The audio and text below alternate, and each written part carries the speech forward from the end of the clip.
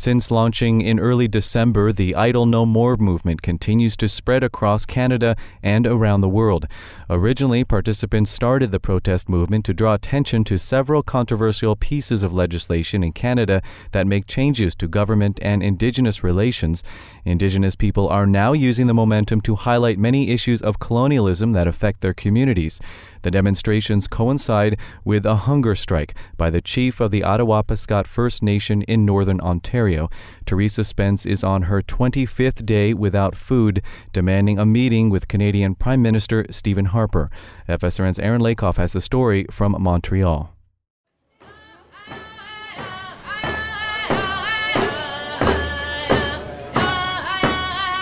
It's rush hour in Montreal, and inside the city's busiest metro station, a round dance flash mob is taking place.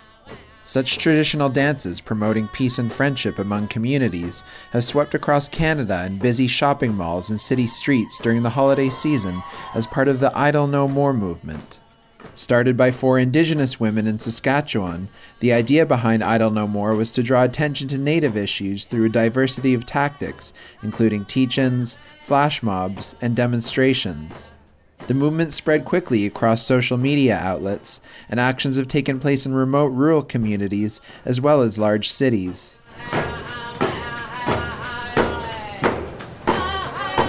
Melissa Mullen-Dupree is an Innu activist living just outside Montreal who has organized Idle No More actions in Quebec, including the one in the Montreal Metro. It doesn't mean because we're not so many that we have to stop acting. That's the point of Idle No More.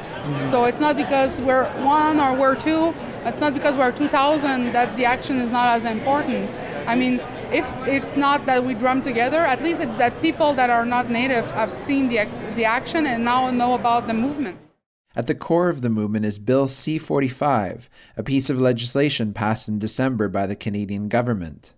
This budget omnibus bill scrapped environmental protection of thousands of lakes and rivers and made it easier for the Canadian government to control land on native reserves.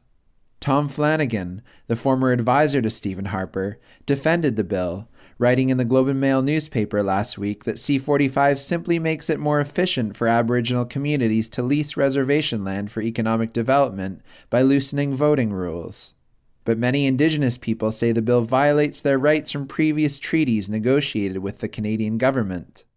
There are also several other pieces of proposed legislation that anger Aboriginal people, which touch on a range of issues, including First Nations education and safe drinking water on reserves. Charm Logan is a Cree Métis organizer with Idle No More in Toronto. Well, Harper government is pushing through some very dangerous legislation that affects our First Nations and Canadian citizens. It's going to impact our environment, particularly our water, and it's time that everybody wakes up and takes some action, and that time is now because there's not much time left. Aside from awareness-raising events, Idle No More has also included several economic disruptions and direct actions. At least 20 Native-led blockades have taken place across Canada in conjunction with the movement, mostly on busy highways and passenger and freight trains. While many of the blockades have only lasted a few hours, the Aboriginal People's Television Network reported this week that First Nations chiefs are also contemplating indefinite blockades to begin on January 16th if Harper has not met with Teresa Spence by then. There has also been much support for Idle No More from non-Aboriginals in Canada. Harsha Walia is an activist and writer in Vancouver who started an initiative called Immigrants in Support of Idle No More. Immigrants in Support of Idle No More is specifically to bring together people from racialized migrant communities who have a diverse range of struggle, particularly against racism and colonialism, from people's own homelands and histories, as well as ongoing racism within the Canadian state, and to kind of affirm that presence and allyship with Indigenous communities, and to do it from our specific positionality and social location. When the Idle No More campaign launched, Chief of the Attawapiskat First Nation Teresa Spence started a hunger strike, demanding a meeting with Prime Minister Stephen Harper. After 25 days, Harper responded Friday morning, saying he would meet with Aboriginal leaders on January 11th to discuss treaty rights and economic development. A spokesperson for the chief said he didn't know whether she would attend this meeting, but confirmed she would continue her hunger strike until then. Idle No More organizers say they are grateful for Spence's support, but emphasize that the face of their movement is the grassroots people.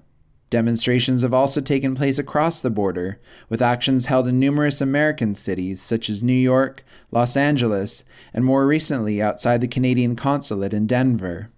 On Saturday, 2 Idle No More actions are set to take place at the U.S.-Canadian border, one between British Columbia and Washington State, and the other between Ontario and New York State. Aaron Lakoff, FSRN, Montreal.